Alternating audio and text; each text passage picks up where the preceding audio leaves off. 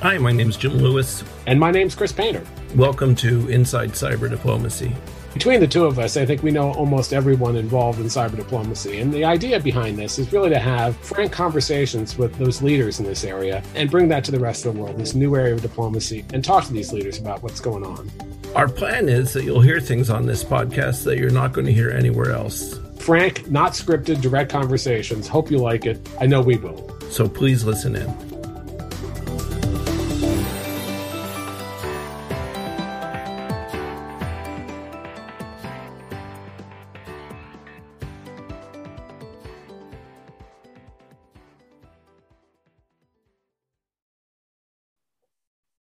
Congressman James Langevin of Rhode Island is a member of the House Armed Services Committee and chairs the Cyber Innovative Technologies and Information Systems Subcommittee. He is one of the 4 congressmen appointed to serve on the Cyberspace Solarium Commission. He co-founded the Congressional Cyber Caucus, still co-chairs it. He is recognized as a national leader on cybersecurity and securing technology and infrastructure. He's co-authored or authored dozens of pieces of legislation. I have known him since our very first Cybersecurity Commission, at this point 12 years ago, and he is a true leader. His departure from Congress is a real blow for the Republic. He will be missed, and we're so grateful that he took the time to talk to us. So I'll kick it off with a softball. When you look at the legislative agenda for the rest of this Congress, what would you want to see come out of it when it comes to cybersecurity? Well, definitely the joint collaborative environment, as well as the Bureau of Cyber Statistics. Those are the two big ones, and then the technology centers, that will help in terms of kind of vetting different programs and that would otherwise it's the critical technology security centers. So basically studying security of network technology, open source software, and there's 2 others that it will do. But those are the big ones, I think. So the Bureau of Cyber Statistics, Joint Collaborative Environment, and the critical technology security centers. Those are I think my top 3. There's going to be a number of others in terms of we do some things on workforce development and that type of thing. Yeah, is this still a bipartisan issue? I mean, is it still pretty much everybody's on board? Yeah, everybody. I haven't seen anything in terms of partisanship around it. It's just there's differences between Democrats and Republicans about maybe some structure or jurisdiction on things, but for the most part, it's been pretty bipartisan. Just by way of example, when we finally got the National Cyber Director through, it was right up until the end. There were differences between Democrats and Republicans. We obviously had to work with Senator Rounds to massage some of the authorities, but we finally got there. So I don't put it in terms of traditional partisan fights that we get into. I mean, I think the only thing I've seen from the outside is it stayed mostly bipartisan with 2 exceptions. Sometimes on regulatory issues, standards of. That's not just necessarily partisan. That's just a sort of ideological divide because it's not necessarily just on partisan lines. And the other has been, at least in the last administration, when Russia came up, at least with some on the other side. So that seemed to make it more partisan than it used to be, at least. But that seems to be. I would definitely agree with that on the regulation side. That has been a traditional kind of divide or a wall that we've hit between where the Democrats are, where Republicans are. That anything that looks like there's anything to do with regulation, there's an opposition to it. Although incident reporting was an exception, right? That we got through that, and incident reporting now has been enacted into law. So I was pleasantly surprised by that one, to be honest with you, that it actually got through as easily as it did. I was surprised. I mean, I told you before that I think I've been working on incident reporting when I was in the government for about 20 years, and it was always frustrating. It's just amazing that it's finally gotten through, and long overdue, and hopefully that will really have a major impact. One thing you didn't mention was, which I know you're also interested in, and I know that Mike McCall wants to get the Cyber Diplomacy Act passed as well, even though state has made some changes. Yeah, I'm sorry, and I'm thinking more along the lines of what we're going to get into the NDAA. And so that will be outside of that. I think that, at least I think it might be outside. The NDAA might be the vehicle again, but I have high hopes that we're going to get the Cyber Diplomacy Act through. So yeah, I would put that as a high priority item. But the other things I mentioned, I think are going to be, the NDAA will be the vehicle for the other things. JCE and Bureau of Cyber Statistics and the Critical Technology Security Centers. But on the other high priority item is the Cyber Diplomacy Act, and I have high hopes that will get through. What do you want out of the Cyber Diplomacy Act? What would you like to see the U.S. government do, particularly compared to what it's not doing now? Yeah, so I wanted to, first and foremost, I want to institutionalize what the State Department has done with this new State Department newly established Bureau of Cyberspace and Digital Policy, because I want to make sure that no future administration can do to the new ambassador acquisition that they did, that the previous administration did to Chris Painter and the office that he aptly and ably led. And but you have to admit that was deserved. Yeah. What's that? I will not admit that. No. I lament that was I lament Chris's departure and the abolishment of that office. And it's, by the way, it's one of the biggest examples I give, both abolishing Chris's position and also the cybersecurity advisor as the biggest steps back among across a number of administrations where we had maintained forward momentum on all these on issues of cyber, and that was the biggest disappointing setbacks on those two fronts. So we're going to make sure that Chris can do that to a future ambassador rank position. Well, I should thank you now because certainly you were always a big supporter of that effort, and we really created that. There are now many countries around the world that have similar offices, but I remember clearly when I was leaving state, one of the very first people that called me was you, to say, to express your concern that this was happening and what was happening with the position. And you were very active publicly about that. And the other side of the aisle was too. It wasn't just, again, it was a bipartisan issue. It was just kind of a inscrutable decision to get rid of those two positions at the time. But yeah, I think more institutionalizing it makes a lot of sense. And hopefully that will happen. What do you think? Do you think that the formula that they ended up with at state, once they finally get it all in place, that sort of mirrors the Cyber Diplomacy Act in many ways. Is that are you comfortable with that, or do you think that could be improved further?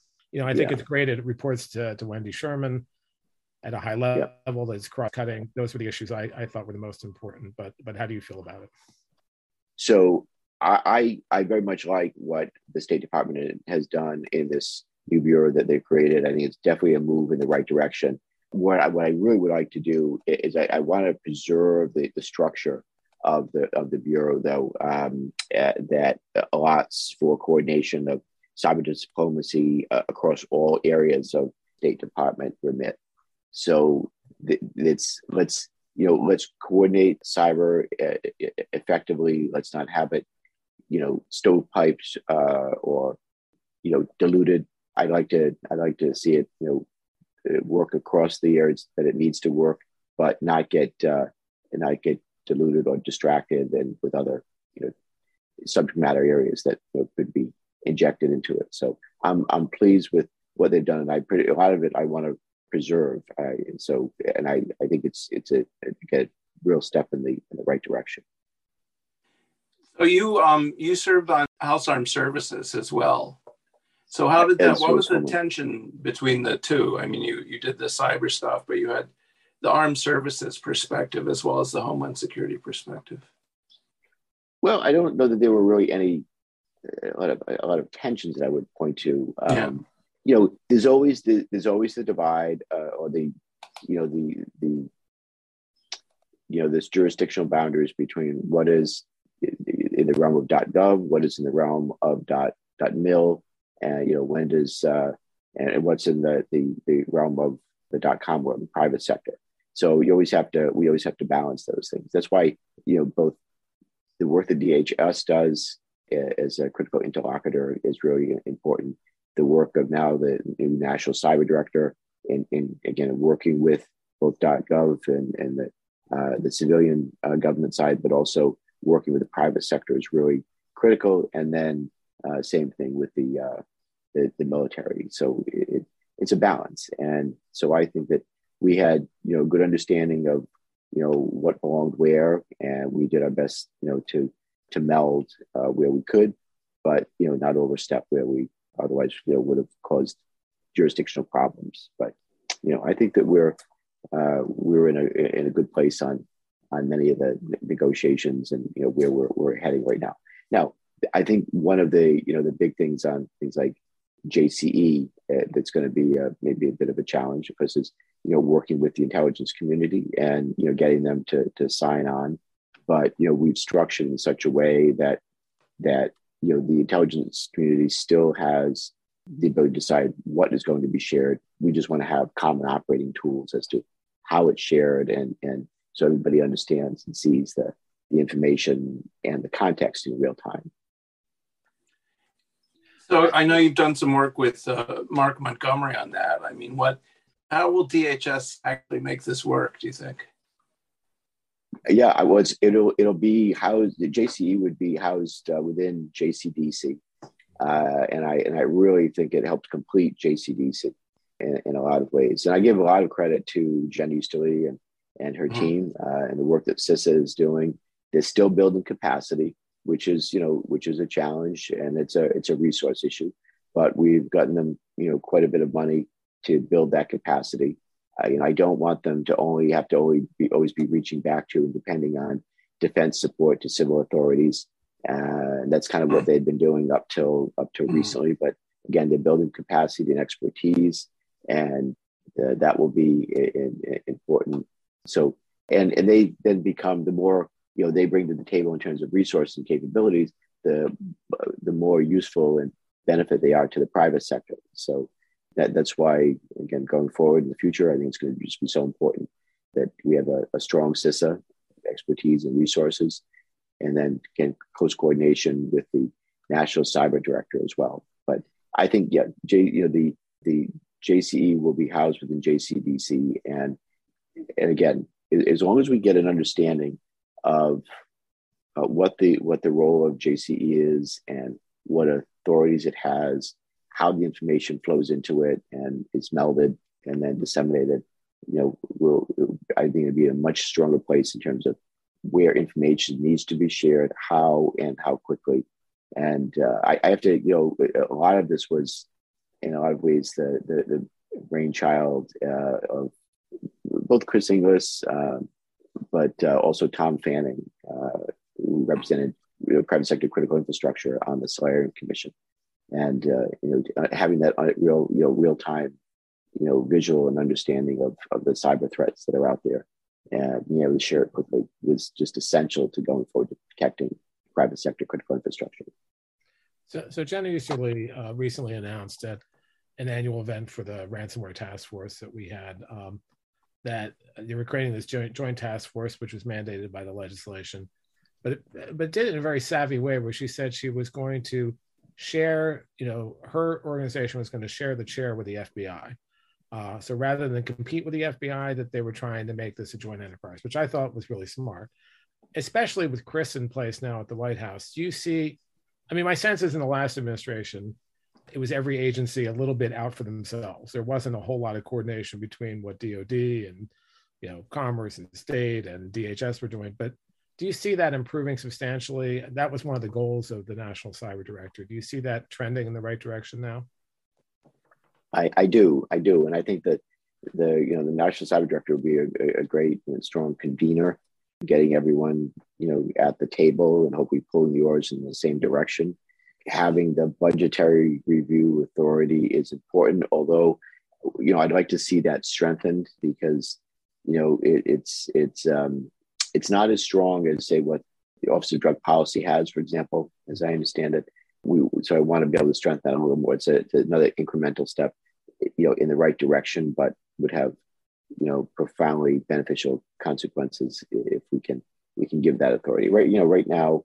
So the answer to your question is yes. I think it's better in terms of how everyone's going to be pulling the oars in the same direction. Against NCD will help with that. NCD has a strong relationship with the director of CISA, so that's both for personal and professional reasons. I think that's really important. But by the way, obviously NCD is still getting set up, still getting staffed up, and they've got a long ways to go. I think there's growing pains, especially between the NCD and what's in their lane versus what's in the Deputy National Security Advisor for cyber in their lane, and then same thing with what's in CISA's lane. So, but I think those are easily surmountable, growing pains that will be, we'll all be better off for it once everything matures. But this is really the ONCD, and that the position of NCD is just critically important to having now a chief kind of quarterback on the field that is getting everyone to pull the oars in the right direction. Is a quarterback, though? I mean, you mentioned this, and I think a lot of folks have been, aware of. There's not a lot of clarity between what Ann Neuberger does and what Chris Inglis does. I mean, they're both great people, very capable, but it seems to be very fluid. Sometimes it looks like Chris is more on the domestic focus, and then Ann more on the international focus, but then sometimes it shifts. Do you think that will just work out over time, or do you think there'll be a more formal division? Yeah, I do think it will work out over time. Remember, the ONCD or the NCD is meant to be the focusing on cyber defense and coordinating our defenses, strengthening our defenses, making sure that departments and agencies are doing what they need to do to strengthen their cybersecurity posture, making sure that the provisions in the executive order are implemented, and call out departments and agencies when they're not. Ann's role and is much more operational, if you will.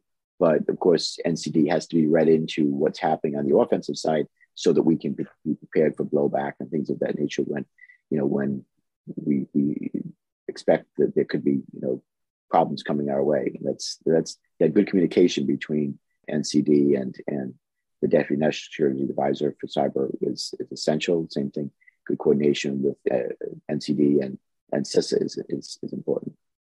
Speaking of offensive, one of the flurries that hasn't gotten as much attention as you might have expected was this. Well, let's put it, the way it was originally presented was the Trump administration had given Cyber Command a greater degree of independence to make decisions on actions.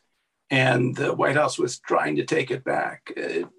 Not clear how it came out. It looks like everybody got half of what they wanted. But what was your thinking on that?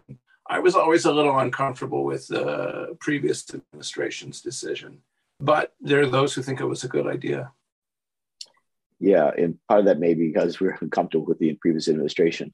I'll start there because I had the discomfort. But I have to say, I read NSPM 13, and there was nothing in there that I found really troubling. I thought that it was a pretty well thought out document. There was nothing that I found objectionable. And I have to be honest with you, it took a long time for the administration to send that document over to Congress for us to review, for me to review. And I sat there and in a skiff and I read the document, and then when I was done, I looked at the guys who brought it over and I said, look, I know this isn't your decision, but I read this and there really isn't anything that I found objectionable in there. Carry the message back. What was the big deal about sending it over? I think there had to be something in there that was like, whoa, real red flag. That of course that's why they didn't send it over so quickly. They delayed dragged their feet for so long. But I read it and I thought that it was pretty well balanced. I think we're in a good place on where it is, and I think there may have been, some minor changes as I see it, but I think, being more forward leaning, defending forward, I think is the right strategy.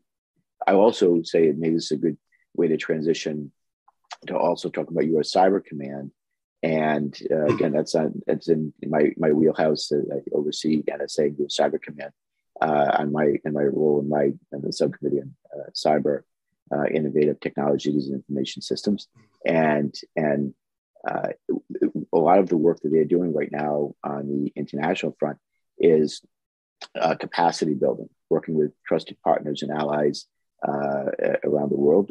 We had worked with people in the European theater, and it helped us to be better prepared in terms of dealing with Russia when Russians invaded Ukraine under Vladimir Putin's direction, an unjust war, horrible situation. But I think that hopefully, perhaps one of the reasons why we haven't seen a lot of cyber activity of the Russians, which I know is surprising to many, is that we were pretty well prepared and had done a lot of groundwork beforehand to protect cyber networks of our partners and allies. Now, it doesn't mean there's not more yet to come from the Russians, and I am concerned about Russian cyber activity and what could be coming. But we have to be prepared, have to be vigilant. But I give a lot of credit to U.S. Cyber Command for the work that they had been doing and continue to do.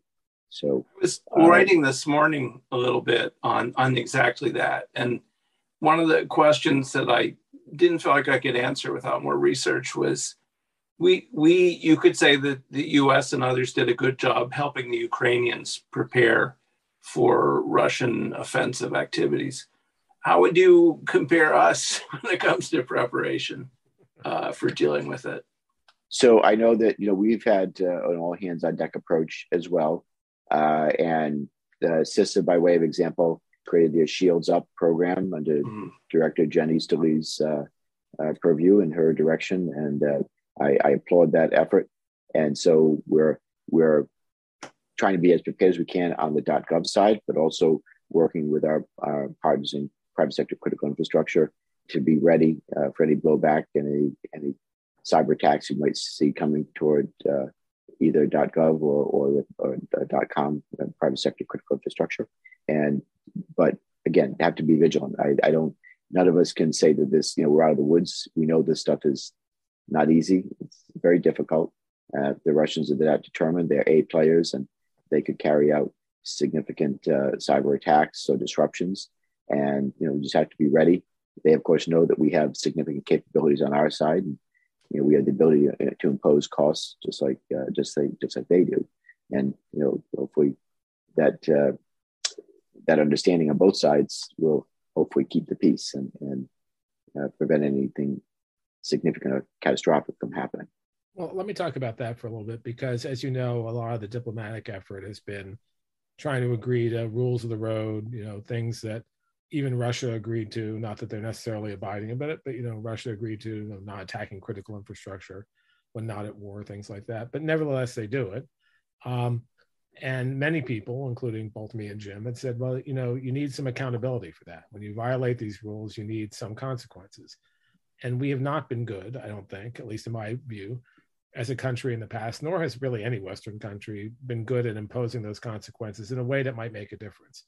And what was interesting, among many things about the Russian attack in the Ukraine, the unjustified attack in the Ukraine, is that all the things we talked about as levers for cyber, like heightened sanctions, like taking them off SWIFT, kicking them off SWIFT, like other kinds of economic and political moves we would take, we used for Ukraine, which made sense.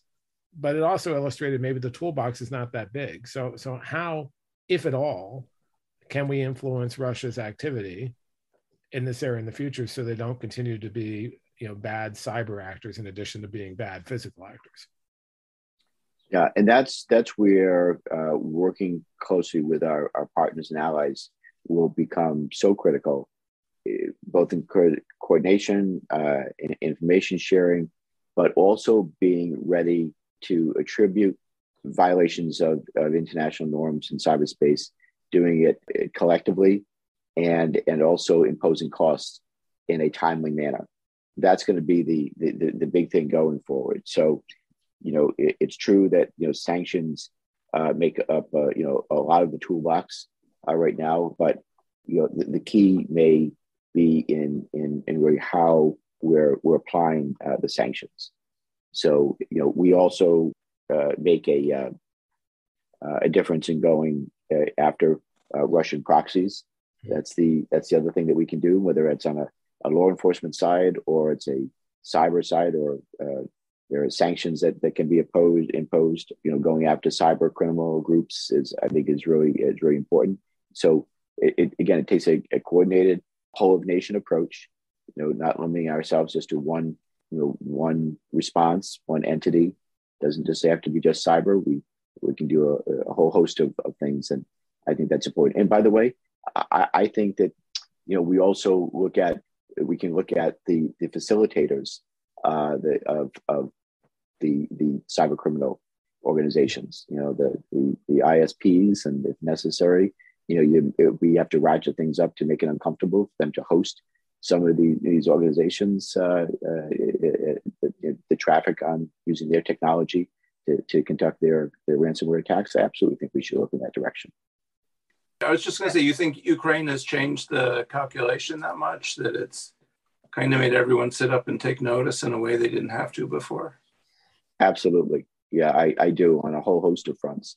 And I'll start with the fact that I can remember just a couple of years ago, we were debating whether or not we really needed such a big troop presence in Europe, because the Russians aren't going to be invading Europe anytime soon. So why do we need a big troop presence there? Well, I think that question's been answered, and clearly this has backfired on Vladimir Putin, where he thought he was going to divide and weaken NATO. It's had just the opposite effect, to include now we've got a more united NATO, more so than ever before, a strengthened NATO. You have countries that are now stepping up and beginning to fulfill their 2% commitment toward paying for their own defense and supporting NATO. You've got Finland that's on the Russian border now asking to join NATO. Sweden, you have Sweden that has had a traditional neutral posture. Now has changed that, and they have sided with Ukraine and the European allies and the United States and NATO. So, I think on cyber, it has definitely gotten everybody's attention. I definitely think it has changed the calculus quite a bit, and I think partners and allies are willing to work together more closely than ever before.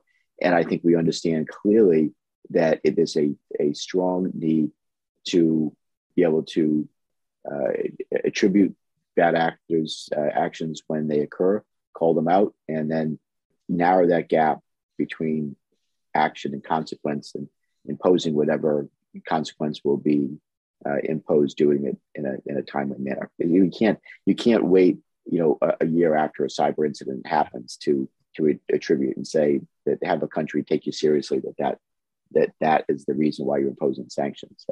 Yeah. So I agree. That was one of the frustrating things, even with NotPetya years ago, is that it was 6 months after it happened.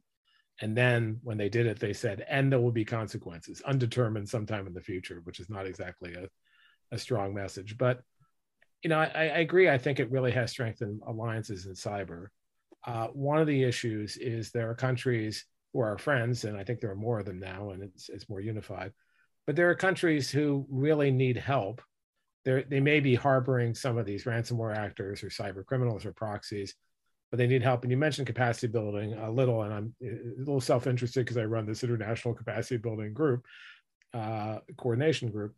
But that seems to me, state has been pretty good at that in Ukraine and other places. But that seems to be another place where there needs to be more emphasis put. I'm not sure there's been the emphasis or resources devoted to that, and trying to both help other countries but also help win friends. Is that something that's on your agenda as well? It is, and that's why I think that I know that there will be much closer coordination between the State Department and U.S. Cyber Command, I believe, and in that capacity building. So, and in fact, that's something that we're looking at.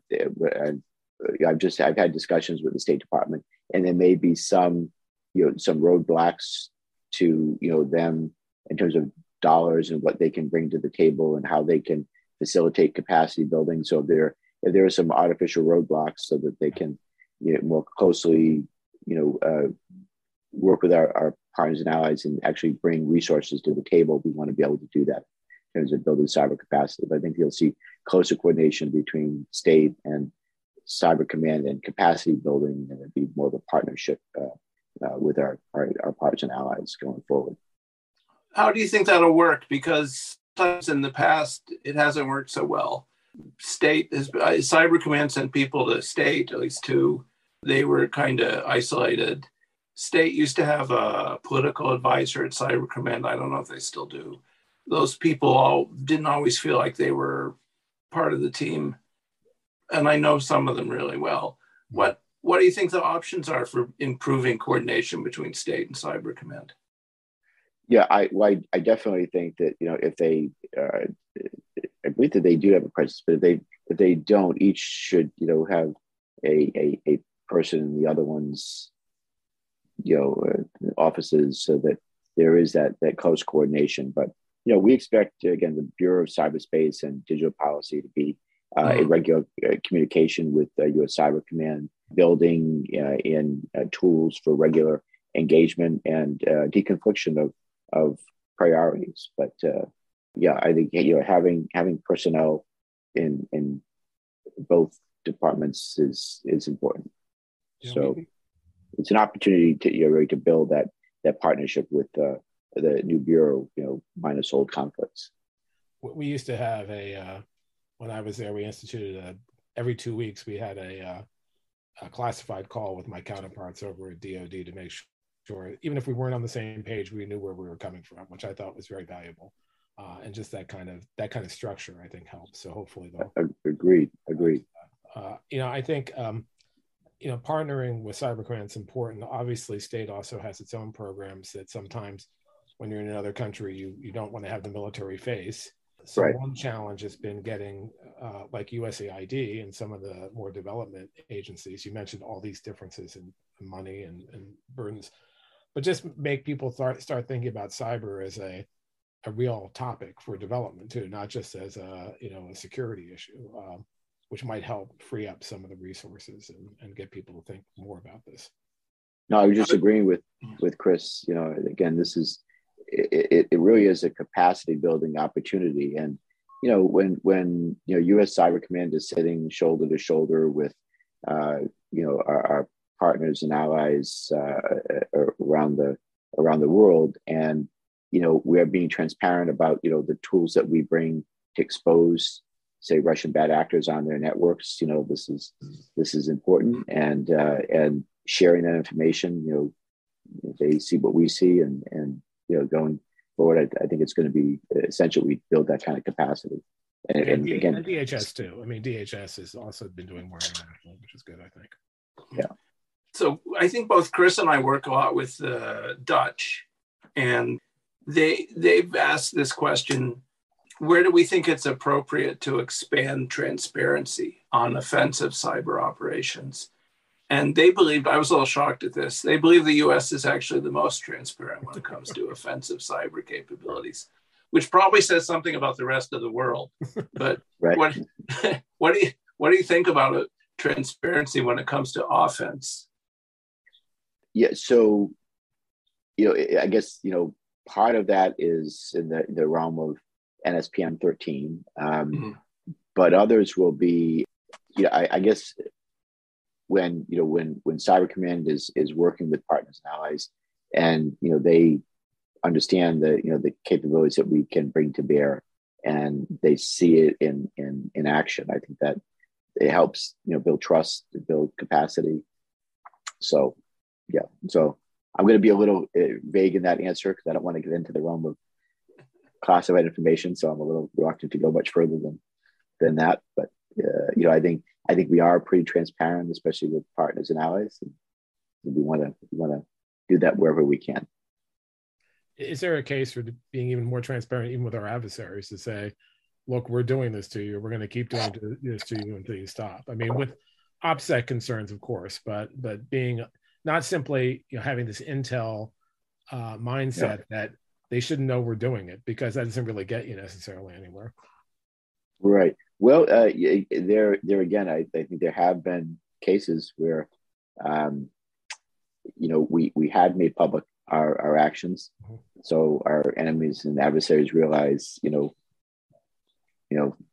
we got them, and they made them uncomfortable, wasted a lot of their resources of tools and things that have been developed over years, and all of a sudden they're no good anymore because they've been exposed. So yeah, I think that's I think that's a good thing, certainly, to sometimes to let them know that exactly what we found and what we've done, make them think twice. So part of the motivation for transparency is that you want to get public support. And when you talk to your voters, do they care about this? I mean, what do they say about cybersecurity? I mean, there's a Washington internal discussion, but then there's the broader nation, and that's what do you see when you talk to them?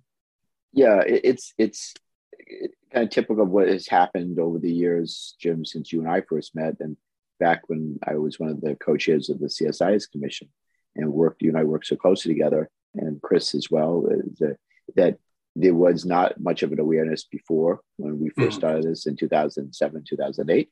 And that has come a long way now, mostly unfortunately because of the high profile cyber attacks or intrusions that have taken place. And a lot of these things, each time it's a new wake-up call, right? I mean, Colonial Pipeline, just by way of example, is probably one of the biggest wake-up calls that, oh, wow, this could really, cyber attack can really disrupt my life. And it can not only be a bad day for, a particular company, but a whole, bad day for the whole country when a whole region of the country when there's a cyber attack that's carried out on something like a major gas pipeline. So, yeah, so this is, it's come a long way, and I'm, I think my constituents back home have a broader awareness of the cyber vulnerabilities. But it's one of those things that I believe that unless we continue to educate and remind people both of what they can do to protect themselves and that's a priority, that it can fall off the radar, and other things in life get in the way. I've been, as I'm explaining this, I'm thinking about, I remember being in the legislature when the 911 system was created. And as simple as we all, understood that to be, if you're focusing on it, it was proven that unless you had a kind of a public education campaign to explain, how 911 worked, and it's for emergencies, you pick up the phone, there's a problem in 911, and say what it's for, how it works. The public didn't necessarily get it. There really was a public education campaign that had to go on for quite some time. Now I think it's institutionalized in people's minds.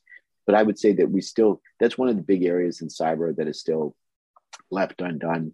And I'd like to continue to work on that during my last months in Congress to create a public education campaign for cyber. I've often said we need a Smokey the Bear campaign for cyber, and only you can prevent cyber attacks. So this is how you protect yourself.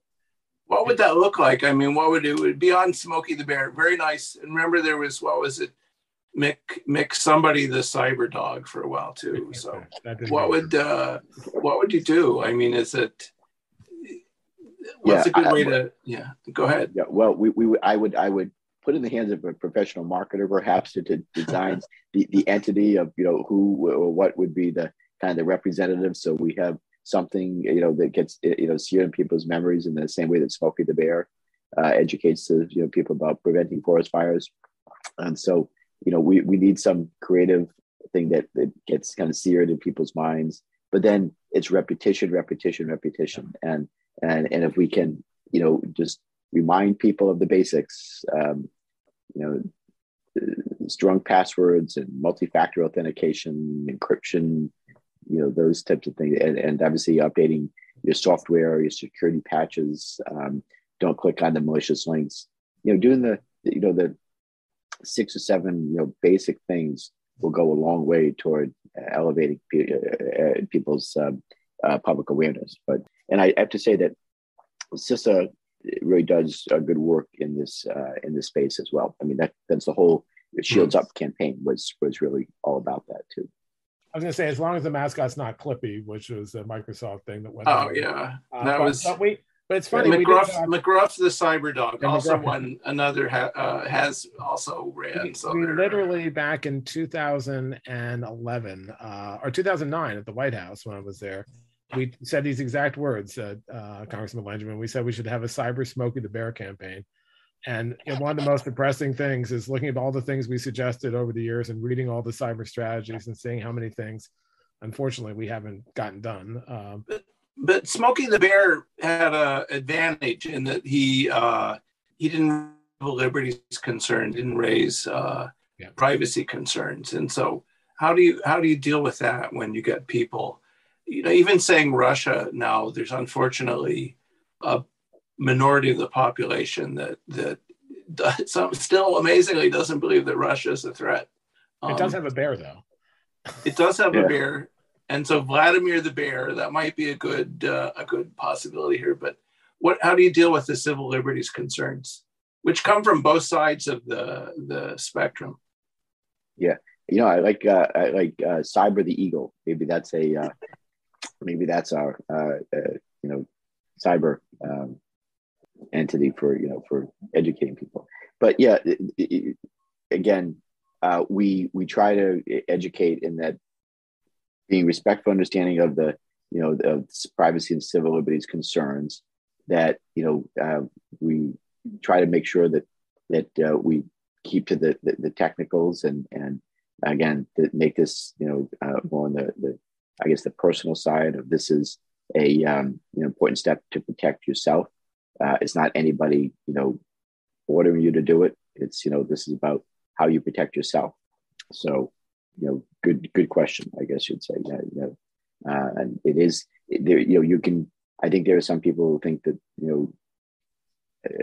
cybersecurity can be misused, or maybe that's a concern, and so that's why it's important to frame this in terms of a public-private partnership, as opposed to government coming and saying, we're with the government and we're to help you. This is we need to form this. Talk about this more about a partnership, but. That always goes so well when you say that. So, right. So I wanted to maybe bring, widen the aperture and go back to the international aspect a bit, which is, you mentioned how it looks like, and we've all been around the block a number of times, that cyber is finally not always in the same direction, but that cyber, one of the things that we've seen recently with ransomware and other things that in colonial pipelines that you mentioned wake-up calls. We've had so many wake-up calls, it's like we're walking in our sleep sometimes. But a lot of people think that this last year has been transformative. Do you worry that this is just another temporary attention, as you said, before you lose interest in this again? And not just domestically, but internationally. There seems to be much more international awareness of this issue among our allies and partners and others than there has been before. Can we sustain that? Because that's the only way we'll make progress. I think that we'll sustain it because cyber threats aren't going away anytime soon. And I think they're going to continue to be with us. And the more effective we are at dealing with it, the better off we'll be. But part of it is, by the way, in our education system. That's one area that's left undone. That also, the two areas I say are kind of still left undone are in the public awareness campaign, but also in instilling cyber in our education system, K through 12 and beyond. So that's the other area. So I guess that goes hand in glove also with public awareness campaigns, but thinking of how the Israelis do it and they bake cyber in, I think that's something, a model that we kind of need to look at more closely. I will say this, for the first time that I've been doing cyber for all these years, I finally believe that we have the right people and policies put in place that are going to get us to a place where we are much more cyber secure. We just need to now implement and execute those policies. And again, the executive order is a big part of that. The work that NCD is doing, that the work that CISA is doing, we're really getting there in terms of the people and policies, in terms of the key players, on the battlefield. Like, I thought it was a loss when Chris's position and Chris departed State Department. We've rectified that now. That wrong has been righted, and with this new cyber bureau at State, NCD, the director of CISA, and the authorities and the resources they have, U.S. Cyber Command, and the work they did. So we have a lot of good things going on in terms of the right key players. But now I'll say the other thing is, and this is the third area that I would say we need to work on. It's the people. And Chris, you had pointed out this earlier, that we can have all the best policies and positions in place, but if we don't have the right people to execute these policies, then we're again still swimming upstream. So there's so many cybersecurity jobs that still go unfilled. We need to fill that. So those three things, the people, and in terms of getting the right people, downstream and throughout our cyber ecosystem in place, but then the awareness campaign and the education of cyber threats is important. So you've been doing this for a while, and from your perspective, we're better off than we've ever been. I mean, we're much better positioned. Yeah. Yes. Yeah. I say that without hesitation. Looking back over the more than a decade now that I've been involved with this, we've been involved with this. I feel that we're in a much better place. And again, part of that is unfortunate. It's an unfortunate consequence of the cyber attacks or intrusions that have taken place. And now, the public is woken up to this, and it's on their radar as well as it is for, our top national security experts as well. But now it's, continue to, push the ball forward. We're not out of the woods by any stretch of the imagination just yet.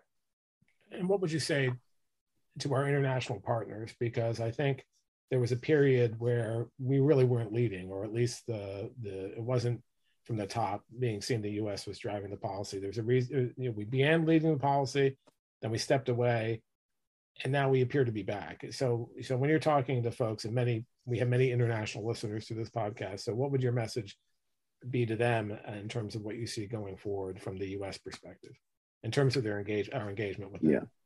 Well, again, that goes back to I think that's a great question, and why this new bureau at the State Department is so important, because we did step away for a long time. We ceded, cyber issues to other countries, and our enemies or adversaries were all too happy to step in and fill that void, that vacuum that existed. And now that's that has really changed, with the State Department now back on the scene, and will be more proactive in these international cyber policy making bodies going forward. I would say that cyber really is going to be a high diplomatic priority with this new bureau, and I think that it will be a welcome change and addition to the scene by our partners and allies around the world. We've been really noble, and we haven't asked you any questions about what you're going to do next or what you want to do in your last 7 months or anything. I will skip them. Maybe we'll get you back later after, do a post facto, and you can say all the things you don't have to say when you're not a responsible member of Congress. But I will ask you that. I'll ask you this, and you can decline to answer it now. You have been. Just go ahead and decline. Save some time, will you? You have been, and we don't say this lightly. I mean, you've really been a lion in Congress on this. You've been a leader for as long as I can remember. There was very few other people who, very, very few, if any, really, who showed the kind of leadership or attention to this issue early on and consistently. Which was incredibly important to this community and to this issue, I think. As you're leaving Congress, how are you leaving it? I mean, not how are you leaving it, physically, but you're leaving this Congress. Is it better off than it was in terms of its cyber knowledge, its cyber expertise? Are the members, both in your chamber and the Senate, are they more savvy than they were? Because that was always a big hill to climb before, and you were the champion, but there weren't a lot of people who were following that lead in the early days. Thanks for the question. And I've been honored to work on these cyber issues for for all these years. And, when I came on the scene and I came across these, the vulnerabilities, I recognized that no one else was working on them, and it was a void, and it's a rare opportunity to make a difference in a huge way for your country, and be able to work on just a critically important national and economic security issue, probably the biggest right now, maybe would argue the biggest national and economic security challenge of our time. But I will say that, yes, that's the other thing I should have mentioned this earlier on, that, both the public has become more aware of the cyber threats we face, and we need to do more to close that aperture of vulnerability, but so have it members of Congress. Absolutely. I believe that their awareness is far greater than what it was. But like anything, it takes constant engagement, repetition, and education. And I hope that others will take up the mantle and continue the charge working on cyber. And I hope to stay engaged somehow or another, and put my talents and expertise in cyber to work somehow in the private sector somewhere. But I just know that it won't involve getting on an airplane every week. That's to kind of answer your question, Jim, in a vague, in a way I, still figure out what I'm going to do next. But it's been an honor and a privilege to serve and to work on such critically important issue for the country. And I've had great help along the way, Jim Lewis included, Chris Painter. Thank you both for the work that you have done on the issues of cyber and helping to keep me educated and up to speed on the challenges that we face. My staff. And many amazing staffers over the years that I've been working on this. Obviously, CISA has been a critical partner in all this, and I thank them for their work, and just a number of important people and entities that have worked in partnership with me and our team on this. So I've had a lot of help along the way, and I'm grateful. Did we miss anything? I didn't ask you about the connection to the Strategic Forces Committee you're on, and we may not have time, but that's sort of when we started doing this. Remember, it was you put cyber command under Stratcom, and now it's become its own entity. So, how much did that inform your thinking? The fact that you were also doing a lot of the strategic forces stuff. Yeah, I thought it was the right move to make cyber command its own entity right now, and headed by a 4-star. I think that's really important. So again, that was another a needed and welcome change, and you've seen our cyber capabilities mature, both in the military side, but also on the civilian side. These are why it goes back to what I said. I think we right now are in a very good place, much better than what we were, with the right key players involved, and again, my kind of crowning achievement as I leave Congress, and why I feel relieved that we were able to finally create the National Cyber Director. That would have been a really big void had we not created that position. I would have felt really bad about leaving if that were the case. But I can leave now with good conscience, know that we've created a key position, and it's staffed by a stellar individual, Chris Inglis, and great confidence in his abilities and the team he's assembled around him. And now the state and the bureau that they created. I'd love to see the Cyber Diplomacy Act passed and signed into law. That will be another thing that I'll be working on very intently as we go forward. But this is going to give us this presence on an international stage to look at international cyberspace security. Again, working with partners and allies on norms, attribution, and capacity building. Working on international information and communications policy. I think that's important, and also digital freedom, protecting human rights, online in concert with civil society. So those are the things that I think the Bureau will be working on, and look forward to following their progress. That was a pretty good note to end. Any final thoughts? Did we miss anything? I think we covered a lot. I do want to give a shout out to Jennifer Bacchus, the senior bureau officer, the officer that's currently running the bureau right now. I had a recent conversation with her, and I thought she's outstanding. I'm highly confident that she's up to the task of running the bureau until an ambassador at large can be selected and confirmed. I'm grateful that she's there. Yeah, and thank you for doing this, and again, thank you for all you've done too. I mean, yeah, you're you're a hero of ours, and you'll continue to be. You are a hero of ours. We're not kidding on that one. Other stuff we kid about, but this one, no. In some ways, I was going to say irreplaceable. That's probably true, but you left us in a much better place than we started. Thank you. I hope that's true, and I'm grateful for the opportunity.